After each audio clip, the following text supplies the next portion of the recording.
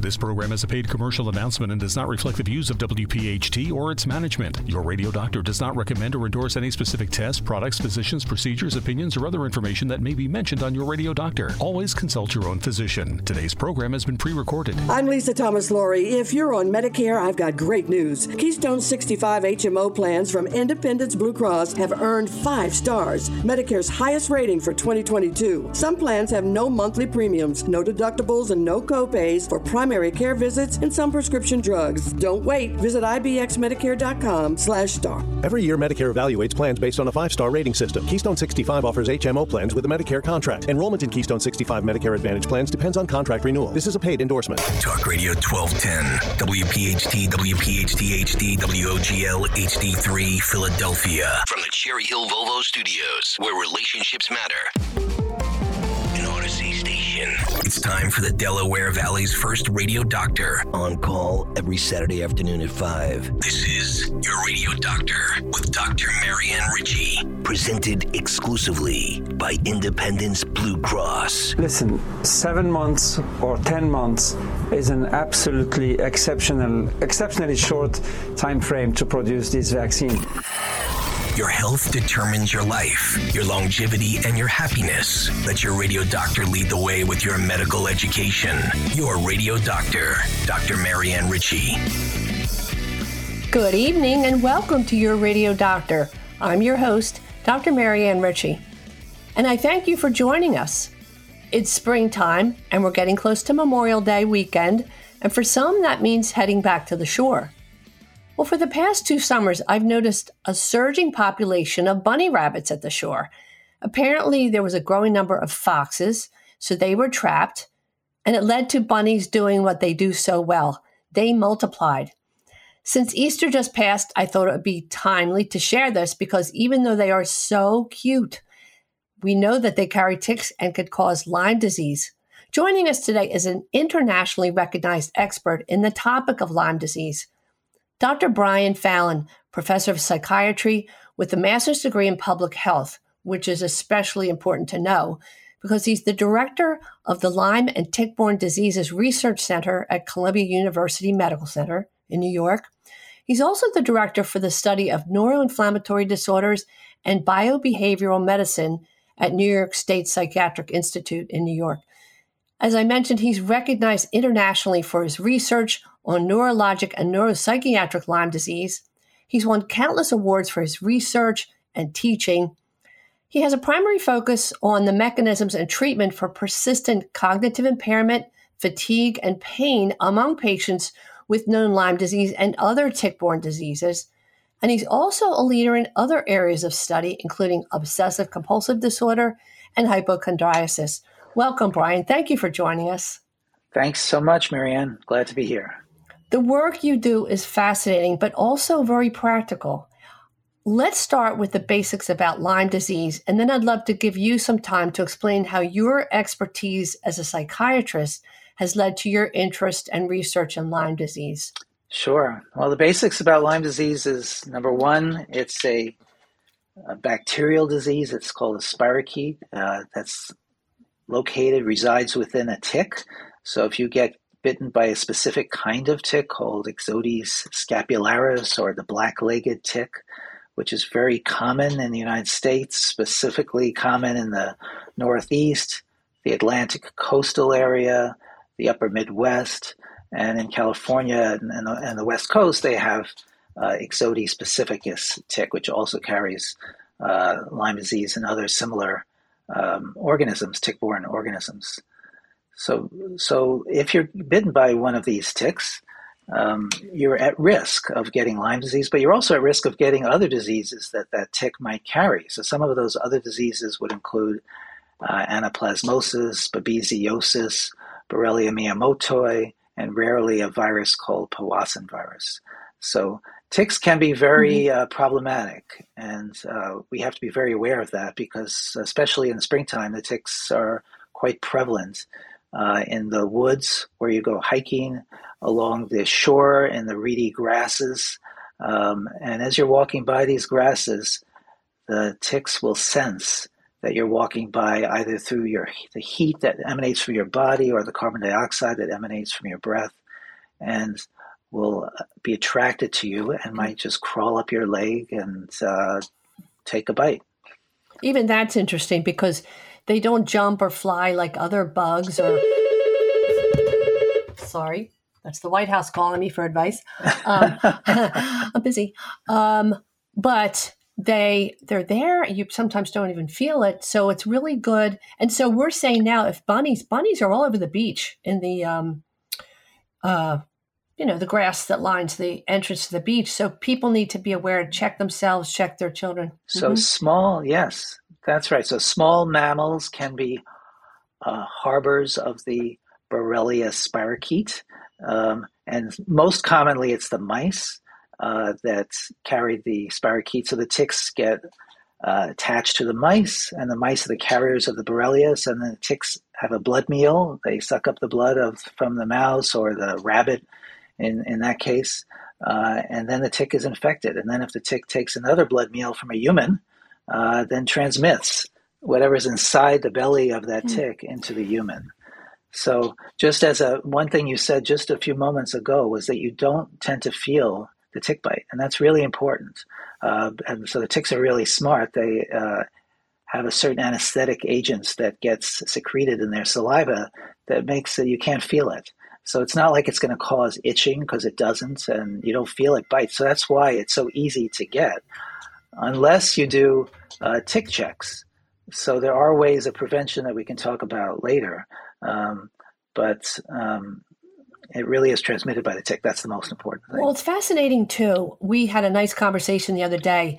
We know the origin of the name Lyme, Lyme, named after Old Lyme, Connecticut. Why don't you tell us a little about that? Because it's really a credit to the mothers who figured out the pattern here. Let's talk about that for a minute. Yeah, I love that story. And Old Lyme is this gorgeous section of Connecticut it's an old artists' colony. So it's a very peaceful, bucolic, quiet setting. And there were two mothers in Old Lyme, Connecticut in the early mid-1970s who started to notice that too many children were being diagnosed with juvenile rheumatoid arthritis. One of those mothers, Polly Murray, had contacted the health authorities in Connecticut, the public health authority, and finally the public health authorities called her back, asked for the story, found it really interesting because you're not supposed to have a cluster of juvenile rheumatoid arthritis. Now, why would Polly Murray know that? It's only because she's a smart, intelligent woman who is an artist, but was worried about her own children as well as her neighbors' kids. Didn't a couple of her children have it? Yes, a number of her children had Lyme disease, and so they were really ailing with severe pain or swollen joints. So she wanted an answer, and finally that led to the public health authorities contacting Yale, the Yale researchers in rheumatology. So there was a young researcher there who had just come back from a fellowship in epidemiology from NIH, which is the study of disease in populations, and so he was asked to investigate. So he went out to Old Lyme, Connecticut, and this was Alan Steer. And Alan Steer is perhaps the most famous Lyme disease doctor in the world, because he was the first one to describe the disease in the literature. And that was in 1976, 1977 that the papers started to come out. And as you can imagine, it was terrifying for the people of Old Lyme, Connecticut, because here was this peaceful, beautiful place that all of a sudden is being afflicted with this plague about which they didn't really understand, because at that time they didn't know that it was transmitted by ticks. They didn't know that you could treat it with antibiotics. So initially, there were these big fights between the rheumatologists and some other doctors who were saying that you treat with one group of doctors who had consulted with people from Europe, some infectious disease doctors from Europe, says the European doctors said, this sounds like what we have in Europe called erythema chronica migrans, and you treat it with antibiotics and it goes away. Then you don't have a problem. So that doctor, who was at the naval base in Groton, Connecticut, was was recommending antibiotics. The Yale doctors were initially recommending aspirin and other anti-inflammatories, until finally they came to an agreement after a couple of years that, yes, you need antibiotics to treat Lyme disease because this is a bacterial illness. And in 1981, Willy Bergdorfer, who was a tick surgeon, identified that inside the tick was this spiral-shaped organism, the spirochete, that causes Lyme disease. So that was the initial story. It was a fascinating story. And I thank the mothers of Old Lyme, Connecticut for bringing it to the attention of the public health authorities. And I think that's a lesson, too. This is a woman who uses the other side of her brain. She's an artist, but she has logic. And she says, arthritis is not contagious. That's right. She said, no sense. So thank you to that mom, because she's probably saved thousands and thousands of people. So we have about a minute in this first segment left. There are the most common time of year then is late spring, early summer, when the tick is a little teeny weeny nymph or like a little bigger than the head of a pin, right. So easy to miss. So if you're going to get bitten by a tick, you're a little bit luckier if it's into the fall when they're bigger, easier to see. But there are 3 phases that we're going to talk about in the next segment. Early localized, early disseminated, late Lyme, and then the post-treatment Lyme. So early localized basically means the tick attaches to your skin, excretes whatever's in its body, and if the Lyme spirochete is there, that's where you get a localized infection on your skin. You might get, if you're lucky, you'll get this spreading rash. Now, most people think of the Lyme rash as a bullseye rash. It is not commonly a bullseye rash. 80% of the time, it's a solid colored red or pinkish rash. The key thing about the rash is that it expands in size to greater than 2 inches. It could be as big as 12 inches or dinner plate size. Yeah. But the key thing is that it expands. Sometimes people, when they get bitten by a tick, you get a local irritation, and that's not a Lyme rash. Let's pick up after the break, and we'll be right back with Dr. Brian Fallon. Thanks for listening to Your Radio Doctor with Dr. Marianne Ritchie, exclusively presented by Independence Blue Cross. If you have a question for the medical mailbag, just send a note to doctor@yourradiodoctor.net. Hi, I'm Dr. Denny Carice, Chief Science Officer at Recovery Centers of America, and I'm here as your addiction expert. I get asked a lot, how do people overcome addictions? They're all different kind of ways. Can some people just quit? Why do some people need a bunch of treatment? The reality is there is a small number of people who use addictively that can quit on their own. In a study where we asked, did you used to have a problem with drugs or alcohol but no longer do? And found out that 20% of people that say they used to have a problem were able to quit on their own. They didn't need any treatment or anything else. And we see that too with the Vietnam vets. There's a whole cadre of Vietnam vets that used opium and black tar heroin in Vietnam in an addictive way that just kind of quit on the way home, and it never was a problem for them again. Importantly, there's a whole other cohort of Vietnam vets for whom opioids is still a problem today. So you don't know if you're in that 20% or not. There's a bunch of people who quit with the help of their church or the help with 12-step groups or other support groups. And then a vast majority of people need some kind of treatment, whether that's outpatient treatment or residential care, and some people need detox to safely get the drugs out of their body. The only thing to know about detox, though, is that you don't want detox alone. That's usually 5 to 7 days, and when people do that, they get all the drugs out of their body. They're at very high risk of relapse when they go back out. They don't have tolerance. They use the same amount of drugs and they tend to overdose. It's a very dangerous thing. So some people can do it on their own, but it's a very small percent and you never know if you're gonna fall into that group, right? And then some people need modest treatments, some people need very long-term treatment. Whatever it is you need, though, it's important to know that there is help out there. The best predictor that somebody will get into recovery from drugs and alcohol is treatment. Interesting, though, the best predictor that someone will stay in recovery long-term and maintain recovery is participation in support groups like AA, NA, and other recovery support groups. If you or a loved one has a problem with alcohol or drugs, call 1-888-RECOVERY today or go to recoverycentersofamerica.com. We answer the phone and admit patients 24/7. That number again is 1-888-RECOVERY. I'm Lisa Thomas Laurie. If you're on Medicare, I've got great news. Keystone 65 HMO plans from Independence Blue Cross have earned 5 stars, Medicare's highest rating for 2022. Some plans have no monthly premiums, no deductibles, and no copays for primary care visits and some prescription drugs. Don't wait. Visit ibxmedicare.com/star. Every year, Medicare evaluates plans based on a 5-star rating system. Keystone 65 offers HMO plans with a Medicare contract. Enrollment in Keystone 65 Medicare Advantage plans depends on contract renewal. This is a paid endorsement. Are you in excruciating pain brought on by your son, daughter, or spouse suffering from addiction? You are not alone. If you call Recovery Centers of America today at 1-888-RECOVERY, your whole family can begin to recover. At Recovery Centers of America at Devon and Lighthouse, your loved one will be treated with care by expert addiction professionals, while family programming will give you support and healing so that you can recover as well. RCA accepts insurance, provides transportation, and offers intervention services. Call 1-888-RECOVERY now. And we're back on Your Radio Doctor with Dr. Brian Fallon, our guest from Columbia University. Our topic today is Lyme disease. Brian, you were talking about a classic rash. If you're lucky and you're bitten by a tick and happen to contract Lyme disease, you're lucky if you get a lesion that draws your attention to a tick you may not have seen. Where do we go from there? The rash usually occurs within 7 to 14 days, but can range anywhere from 3 to 30 days. And lots of things can give a rash, but you want to tell your doctor.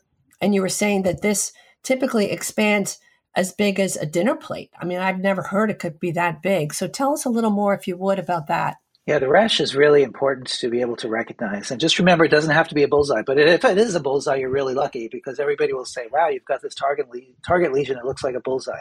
But if you don't get the bullseye, remember, most of the Lyme rashes are not bullseyes, but they're large, or they're not necessarily large, but 2 inches or more in size. That would be consistent with a Lyme rash. I'm going to hold you for a second there. What we mean by a bullseye, for those of you who can't visualize, it starts with a tick bites, it's red, and you say it usually stays as a solid lesion. But sometimes as they spread, the center stays red and the skin around it clears as that wave. It's almost like you drop a penny in the pond and that ripple goes out. So as the outer circle grows, the inner, so you see this red dot in the middle with clear skin and then a red circle. So yeah, if you're lucky, you get that red flag kind of. Well, and once that rash starts, oftentimes people start to feel flu-like symptoms or viral-like symptoms. They start to feel feverish. They might get significant headaches or neck pain. Prominent fatigue, and the fatigue can really be quite dense, where they feel like they have to sleep 12 or 14 hours a day. They might feel joint pains. Some patients get lymphadenopathy, some don't. That's not hugely prominent. But you don't usually get upper respiratory symptoms like a runny nose. That's not a Lyme symptom. Pharyngitis is usually not a Lyme symptom. Rarely you might see a pharyngitis, but it's really, if you have a pharyngitis or you have runny nose, it's probably you have some other viral illness. But Lyme disease is a bacterial illness. It's not a viral illness.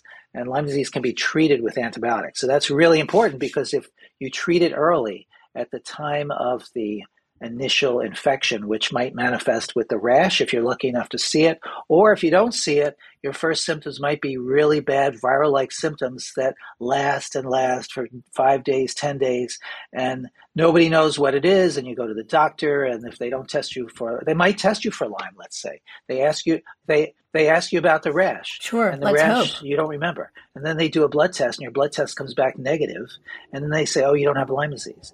And the problem is that you actually might well have Lyme disease, but it takes about 2 to 3 weeks for the antibodies to form. So if you do that initial screening test, the Lyme ELISA, it's going to come back negative most often during the first 2 to 3 weeks.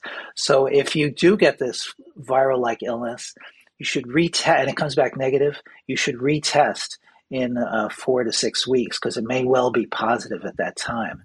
And your clinician probably will not tell you because they don't think that this is Lyme disease. But if it's not going away, it may well be. And if you start finding that you have other symptoms like slower brain speed, you have like brain fog, or you have a hard time finding the words to say what you want to say, then the Lyme disease is affecting your central nervous system.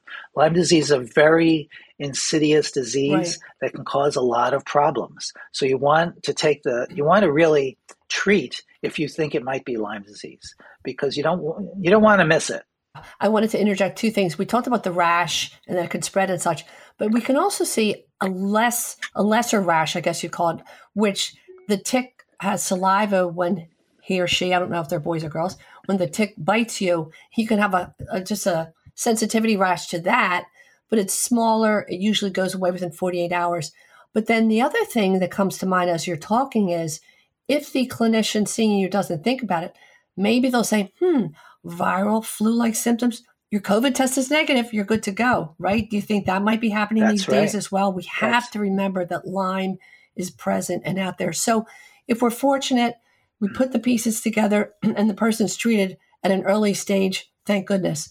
What happens if it's not? What happens if the rash wasn't obvious, nobody noticed a tick, and it has disseminated or is gone? It can spread to other areas, joints, heart, even nervous system. Let's talk about that a little. That's right. So once it gets into the bloodstream, it can go anywhere in the body, and it gets carried by the bloodstream to wherever it wants to go. So it could go right up to the brain within the meninges surrounding the brain. Within like 10 days, it's been documented to be up there in the spinal fluid. It can go to the heart, causing arrhythmias. And that can be quite dangerous, leading to death. So that oftentimes rarely does Lyme disease cause death, but that's one case when it gets to the heart, causing a carditis, which can cause complete heart block, where a person might die. So if you're having feelings of palpitations or arrhythmias or slowing of your heart, abnormal beats, you should definitely go and get that evaluated right away, especially if you've been in a Lyme endemic area and if you've had, certainly if you've had a tick bite or a rash, definitely.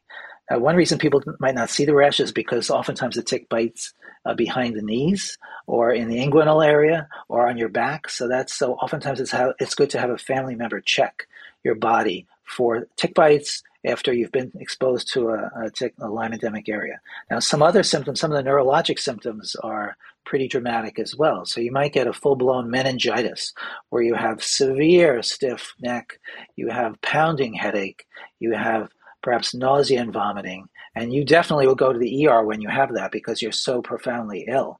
And in the ER, in most Lyme endemic areas, the doctors would immediately put you on antibiotics for the possibility of Lyme meningitis.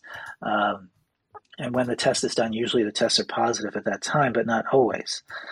Other symptoms that occur with neurologic Lyme would be shooting pains or stabbing pains or burning pains. So they might shoot down your legs or across your abdomen, or be a sharp knife-like pain that goes into your back or your head. So it can be extremely upsetting to get these sharp pains.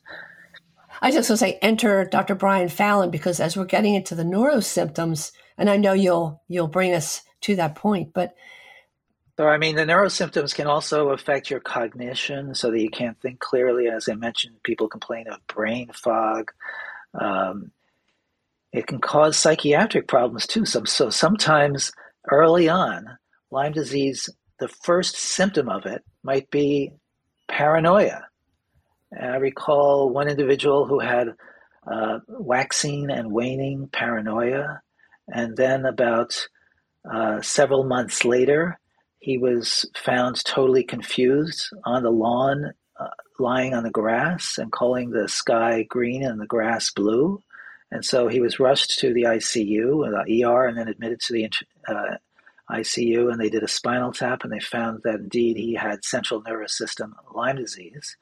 And he was treated with intravenous ceftriaxone, which is the appropriate treatment, antibiotic treatment for Lyme disease.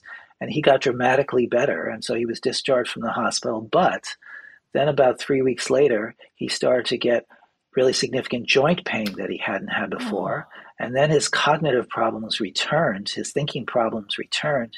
He started to get quite confused again. He was readmitted to the hospital, given the ceftriaxone, and it didn't help as much this time. So the doctors didn't know what was going on. They said this must be a psychiatric problem, so they suggested he be admitted to the psychiatric unit. But his family said, this is not a psychiatric problem. This is a medical problem. He's never had any psychiatric problems before this. He needs more antibiotics. So he got taken home by his family, given more antibiotics, and eventually he got switched to an antibiotic called minocycline, which is an oral antibiotic, and he got dramatically better. But that's a good example of a patient who his first manifestation was paranoia, this waxing and waning paranoia, and then a profound what's called an encephalopathy, where you're cognitively confused. And he was perhaps the most cognitively confused Lyme patient or patient with Lyme disease who I've ever met. But he got dramatically better with the right antibiotics. So another message is it's not always intravenous antibiotics that are the answer. It could be an oral antibiotic. And that's important to remember because intravenous antibiotics, though they can be enormously helpful and are the proper initial treatment for neurologic Lyme, it could be that something like doxycycline may be helpful. It could be that minocycline could be helpful. So there's a variety of there's an art to the treatment of these patients that includes knowing what the literature says and also knowing from your experience what's helped other patients in the past. Exactly. And that's why we're so fortunate that someone like you who has all this experience can put it together, because if we start with oral antibiotics, doxycycline, which is a type of tetracycline, or in some cases amoxicillin for children, right? That's right. Or the Ceftin, which would be the IV form. So we have about a minute left in this segment, Brian.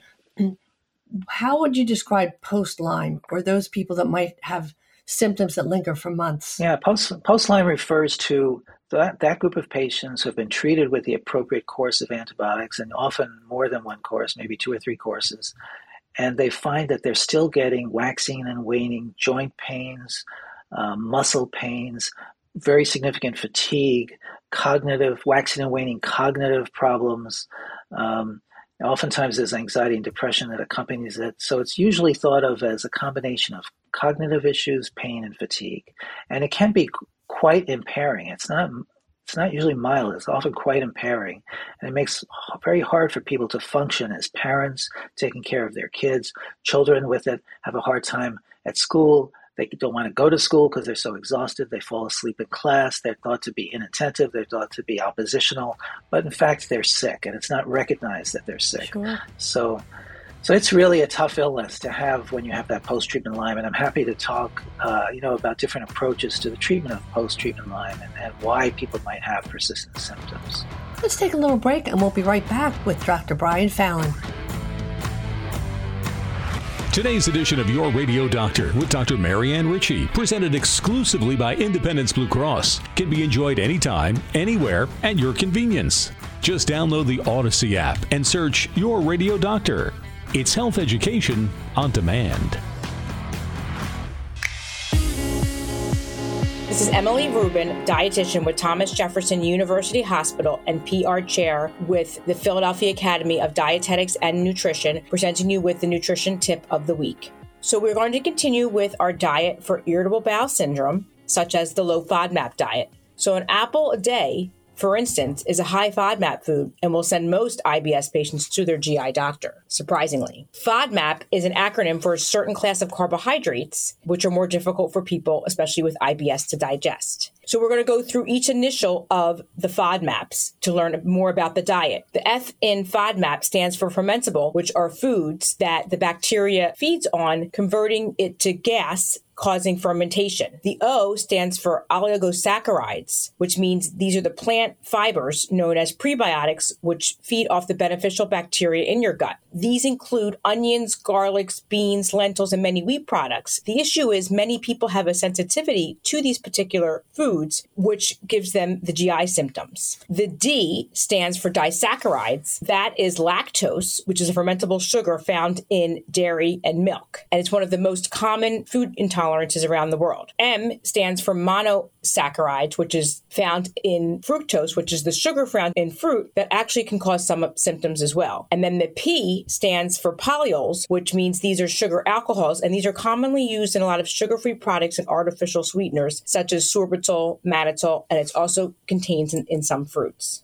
So foods that you can eat, it's really important to focus on foods that you can eat on this diet versus on what you can't eat. Protein foods such as meat, chicken, turkey, fish are all free of FODMAPs. But again, if these protein foods are marinated in a salad dressing with onion and garlic, it may be considered high FODMAP. Other foods people can eat, some vegetables such as lettuce, carrots, chives, fennel, eggplant, green beans. Some of the fruits are strawberries, pineapple, oranges, cucumbers, kiwi fruit. Some of the fats, oils, pumpkin seeds, peanuts, small amounts of almonds. And then starches, potatoes, amaranth, quinoa, brown rice, tortilla chips, and gluten-free products and bread products we do want to avoid, but you can include sourdough bread as well. It is essential to talk with a doctor or dietitian before starting a low FODMAP diet. Doctors and dietitians do not typically recommend this diet for long-term use, as it can eliminate some essential nutrient-rich foods. This is why it's so important to have a balanced low FODMAP diet. This is Emily Rubin, dietitian with Thomas Jefferson University Hospital and PR chair for the Philadelphia Academy of Dietetics and Nutrition, wrapping up the nutrition tip of the week. For more information, you can log on to yourradiodoctor.com.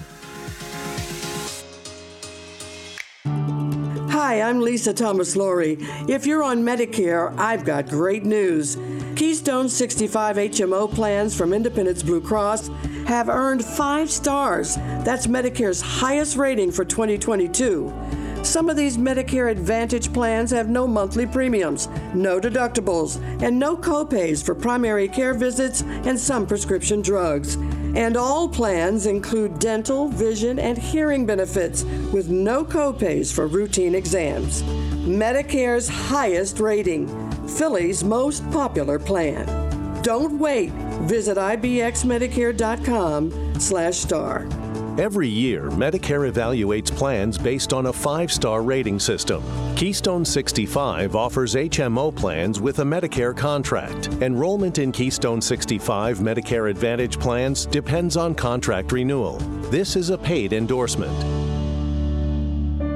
When you have orthopedic issues, you need a physician who eats, sleeps, and breathes orthopedics. You need an exceptionally specialized Rothman Orthopedics physician. They not only specialize in orthopedics, each Rothman physician only focuses on one area of the body, which means you can have confidence that you can get past pain and be what you were. Scheduled conveniently online at RothmanOrtho.com. That's RothmanOrtho.com. Are you in excruciating pain brought on by your son, daughter, or spouse suffering from addiction? You are not alone. If you call Recovery Centers of America today at 1-888-RECOVERY, your whole family can begin to recover. At Recovery Centers of America at Devon and Lighthouse, your loved one will be treated with care by expert addiction professionals, while family programming will give you support and healing so that you can recover as well. RCA accepts insurance, provides transportation, and offers intervention services. Call 1-888-RECOVERY now. Your Radio Doctor, Dr. Marianne Ritchie, now Saturday afternoons at 5, presented exclusively by Independence Blue Cross. And we're back on Your Radio Doctor with Dr. Brian Fallon from Columbia University. Brian, this is so helpful for people to hear. Let's talk about a couple practical things. If you do notice a tick on yourself, your child, your spouse, what is the proper way to remove that tick? Okay. The worst way to try to remove the tick is to try to burn it off. Don't do that. That's a huge mistake. Don't squeeze the tick with tweezers. That would be a big mistake, because basically when you squeeze the tick, the belly of the tick, it's acting like a syringe, and everything inside that belly will go right through the mouth parts into the body. And the same thing with when you try to burn it off. So don't do that. What you want to do is you want to take tweezers, slowly get those tweezers as close as you can to the skin, under the mouth parts, and just pull up, and the tick will eventually let go. But those ticks are tenacious, and you really have to pull. But don't squeeze the abdomen of the tick in particular, or the neck. And then pregnant women, I think that's a special category that we want to address. How do we counsel them? There's a lot.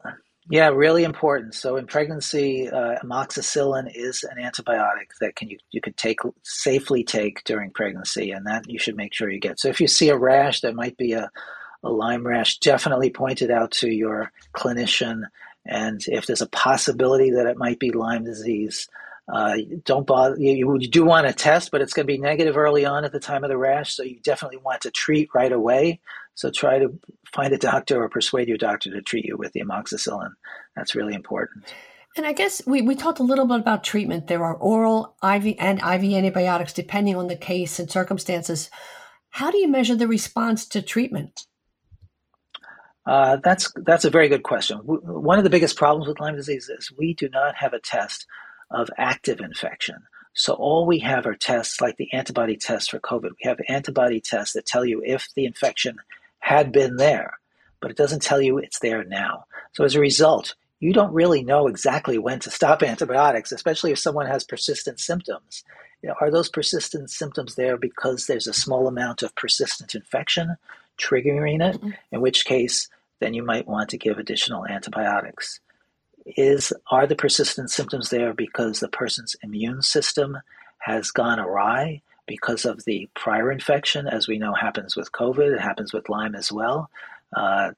Lyme arthritis, for example, can be a very chronic Lyme arthritis, can be a very painful and debilitating condition that is an ongoing inflammation, not thought to be due to active infection.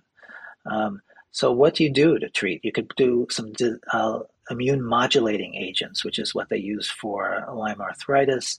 And there's some speculation that perhaps treatments that are useful for autoimmune neuropathies, for example, like intravenous gamma globulin therapy, might be helpful for some patients with persistent, recurrent, difficult neuropathic symptoms after Lyme disease. That's an area that needs to be studied. We'd like to do that study, but it hasn't been done yet. So we don't really know for sure that it's effective, but it certainly sounds like it and looks like from the patients we've seen. Another reason why people might have persistent symptoms, so we talked about infection, we talked about immune abnormalities. What about the brain? The brain gets affected early on with Lyme disease. We know that. And what happens? The inflammation is known to occur and has been demonstrated to occur in the brain.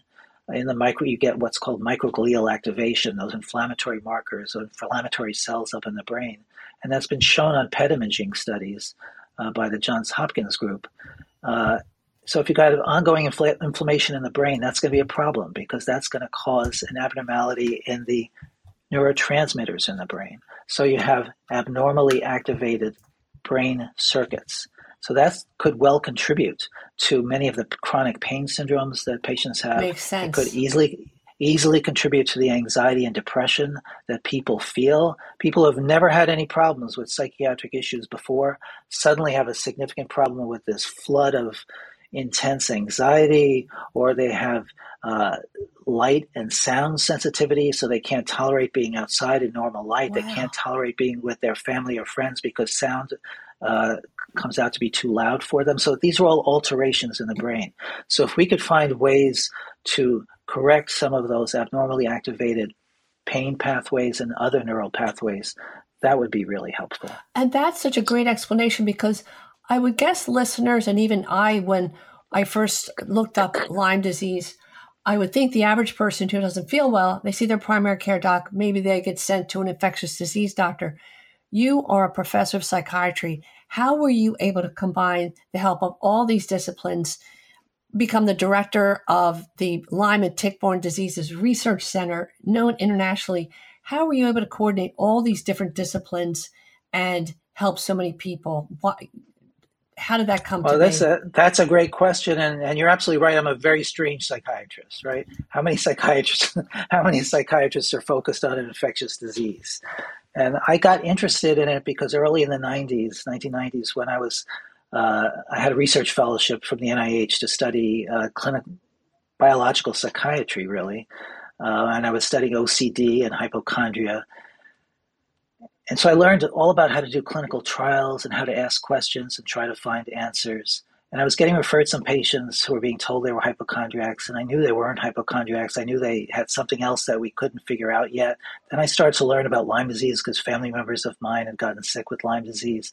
And I realized there's a lot that's unknown about Lyme disease. Even though they were saying then the tests are 100% accurate, it was very clear that the tests were not 100% accurate. And even though people were saying that there's no benefit to a second or third course of antibiotics, I'd seen patients get dramatically better after a second or third course of antibiotics. So I thought, well, as a researcher at Columbia, a major medical center, I should be able to apply my skills, my tools as a researcher to this really interesting disease that has psychiatric components, cognitive components, rheumatologic components. And so I collaborated with colleagues. I collaborated with a neurology group. I collaborated with rheumatologists. And together we set up, and brain imaging experts, and together we set up a major NIH study in the early 2000s on Lyme encephalopathy. And we learned a lot about what's going on in the brain of these patients. They actually, if you look at their brain, they do have areas of decreased blood flow and metabolism. So there's no doubt that Lyme disease can be a very significant disease with objective problems, but there's also no doubt that people can get substantially better. The vast majority of people who are treated for Lyme disease and over time will get better. Now, the problem is there have been very, very few studies of how to treat patients with chronic symptoms. So I'm very happy to report that the Cohen Foundation, the Stephen and Alexandra Cohen Foundation, generously gave us a $16 million grant actually to set up a clinical center at Columbia to evaluate and treat patients with acute and chronic Lyme symptoms as well as other tick-borne diseases. And also to set up a national clinical trials network so that these clinical trials could be conducted. So I've been very busy of late. I guess so, my goodness. But it's so exciting because I get to collaborate with my colleagues at Columbia as well as at Hopkins and Children's National Hospital in DC. I saw that. As well as other colleagues around the country who might be interested in working with us. We have a solicitation right now. Any colleagues who are interested in putting together a pilot study proposal, we're on it's called lymectn.org. If you just go to lymectn.org, you can submit a proposal to us. And if you're interested in learning about what we're doing at Columbia, just go to our website, columbia-lyme.org. Well, a couple of things you mentioned, Brian. One was that your original focus was on people who are called hypochondriacs or hypochondriasis, which is a real psychiatric entity. And you mentioned OCD. For our listeners, most people know that means obsessive compulsive disorder, and how you were able to connect those dots. And you were seeing patients who were labeled with those psychiatric conditions, but maybe there was a physical explanation. And there are, in some cases, markers, brain scans that gives you a metric to follow and say, you know what, this is a physical issue. Let's see if antibiotics, even one course, can't hurt to try. And so you're opening that door to say, everybody, let's think, call on your colleagues, work together, collaborate. It's so important. This is a treatable disease. Right. And I can tell you, I've had so much fun working with scientists from around the country who are trying to understand this illness and probe the samples that we collect from our patients and find new diagnostic tests or new biomarkers. And that's happening. So it's really been enjoyable and fun to work with the colleagues and to try to help these patients. Well, you're infusing hope for our listeners because I'm sure there are a lot of people that have had Lyme or have it now, and they know where to come. Let's take a little break, and we'll be right back to wrap up with Dr. Brian Fallon. Your Radio Doctor with Dr. Marianne Ritchie is presented exclusively by Independence Blue Cross. Hi, I'm Lisa Thomas-Laurie. If you're on Medicare, I've got great news. Keystone 65 HMO plans from Independence Blue Cross have earned 5 stars. That's Medicare's highest rating for 2022. Some of these Medicare Advantage plans have no monthly premiums, no deductibles, and no copays for primary care visits and some prescription drugs. And all plans include dental, vision, and hearing benefits with no copays for routine exams. Medicare's highest rating, Philly's most popular plan. Don't wait. Visit ibxmedicare.com/star. Every year, Medicare evaluates plans based on a 5-star rating system. Keystone 65 offers HMO plans with a Medicare contract. Enrollment in Keystone 65 Medicare Advantage plans depends on contract renewal. This is a paid endorsement. When you have joint pain, you need a physician who eats, sleeps, and breathes joints. Someone so focused on their specialty, they've written the book on it, literally. You need an exceptionally specialized physician from Rothman Orthopedics. They not only specialize in orthopedics, each Rothman physician only focuses on one area of the body, which means you can have confidence that you can get past the pain and be what you were. Schedule conveniently online at RothmanOrtho.com, official orthopedic partner of the Eagles, Phillies, and Sixers.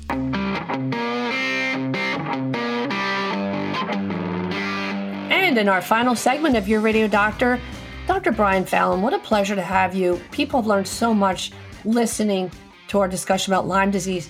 What are some take-home messages for our listeners? I think the main message is to maintain hope that people can, in fact, get better. This is a treatable disease, but you have to know to catch it as early as possible. If you have those viral-like symptoms and you get tested for COVID and your COVID test is negative, think about Lyme disease. Lyme disease could well be causing your symptoms. And if you go to your doctor and the doctor does a serologic or blood test and the blood test is negative, remember, it might be negative because you're catching it too early before the antibodies form. So please get retested in 4 to 6 weeks. The tests aren't perfect, but they're certainly helpful. That's number one. Number two.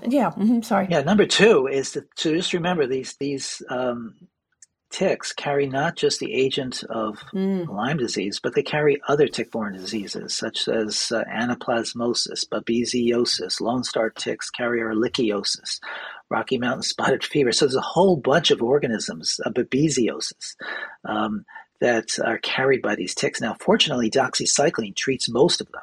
Another organism that is carried by ticks that most doctors don't even know about, but causes an illness almost exactly like Lyme disease, is Borrelia miyamotoi. Borrelia miyamotoi was only discovered in the United States in 2013. It causes symptoms very much like Lyme disease, with viral-like symptoms, neurologic symptoms. But if you get the Lyme test, it'll be negative. So the doctors might say you have a viral illness, or the doctors might say, I don't know what's going on with you. But that's because they don't know to test for Borrelia miyamotoi. And there's both a PCR and an antibody test for Borrelia miyamotoi. So that's highly promising. And a website maybe that people could contact you if they wanted to come to New York to see you and or read more about Lyme disease? Absolutely. Columbia-Lyme.org. Columbia-Lyme.org. And I think it's very important that, I can't think of any positives of outcomes of COVID, but they're what we would say silver linings or lessons learned. And now that more people are familiar with the term antibody, understand that it takes a while for your body to react to certain diseases like Lyme disease. So as Dr. Fallon said, if your initial testing for Lyme is negative, ask your doctor to repeat the test in 2 to 3 weeks. And if you have a negative COVID with flu-like symptoms, that is not the only show in town. Make sure that we keep Lyme front and center and especially if you live near woods or you think you've been exposed. Any other parting words, Brian? Well, you mentioned COVID, and I think one of the things that's been helpful for the Lyme patients, I think, is the fact that long COVID is now recognized as a real entity, that people can be profoundly ill, and it starts months after, let's say, the COVID infection, or initially right away, but it can also start later, and it can be extremely debilitating. And the same is true for Lyme disease. You can get the infection and not know that you've gotten it, and then 3 to 6 months later start getting this really profound illness, which is long Lyme as opposed to long COVID. I think because of long COVID, most doctors are now more respectful of the concept that people can have persistent symptoms after Lyme disease. It's a great parallel. So for so long, these patients have been invalidated, and they have been told they're making it up, that it's all in their head, and that's profoundly disturbing. It's disturbing for the patient. It creates conflict between the doctor and the patient. And now, because we're more respectful that infections can be really tricky and we don't really understand them completely and what the sequelae are of these infections, I think that that's been helpful. Well, just like the mom who persisted in Old Lyme, Connecticut, we thank you for your persistence and really looking at the whole chessboard, because so many situations, people say, I'm a this specialty or that specialty, and we have to remember that medicine is a science and an art, and you have combined the two so beautifully. Thank you so much, Brian. You're a beacon of light and hope for people, and I really appreciate you being here today. And I want to thank you for this opportunity, and what you're doing is absolutely fantastic. So thank you. Check's in the mail, Brian. Okay. Thank you. Take care. Okay, bye-bye. Now, your real champion, presented by the Rothman Orthopedic Institute. I know you've got the heart of a champion. And now for your real champion, I call this segment, Sid Made His Mark. Last week, Philadelphia lost a legend. For over 65 years, Sid Mark lent his smooth, comforting voice to the airwaves and brought the beautiful sounds of Sinatra into our homes, our cars, and our lives every weekend. He was the host of the longest-running single-artist syndicated radio program in America. His show aired in more than 80 stations across the U.S., but Philadelphia claimed him as our own. He was as Philly as a soft pretzel, right up there with the Mummers and Rocky Balboa. But unlike other icons of Philadelphia, Sid offered more than entertainment. His dedication to broadcasting perpetuated an era. The timeless music of Frank Sinatra appeals to multiple generations, our grandparents, our parents, baby boomers like me, and now our children. So what's the appeal of Frank Sinatra anyway? Well, for starters, he had a song for every mood, every occasion. His songs could be uplifting, romantic, or a reflection of his own heartaches. He was talking to us with the lyrics and how he phrased them. Imagine saying goodbye to the love of your life before he or she goes off to a world war. Maybe the last dance they shared was to Just the Way You Look Tonight. Maybe they got engaged to the words, I will love being loved by you. And maybe what gave them hope when they were separated by continents were the words, I'll be looking at the moon, but I'll be seeing you. Last summer, I was riding my bike at the shore, and I heard Frank Sinatra's voice floating on the sea breeze, singing The Summer Wind. It was a party of all millennials.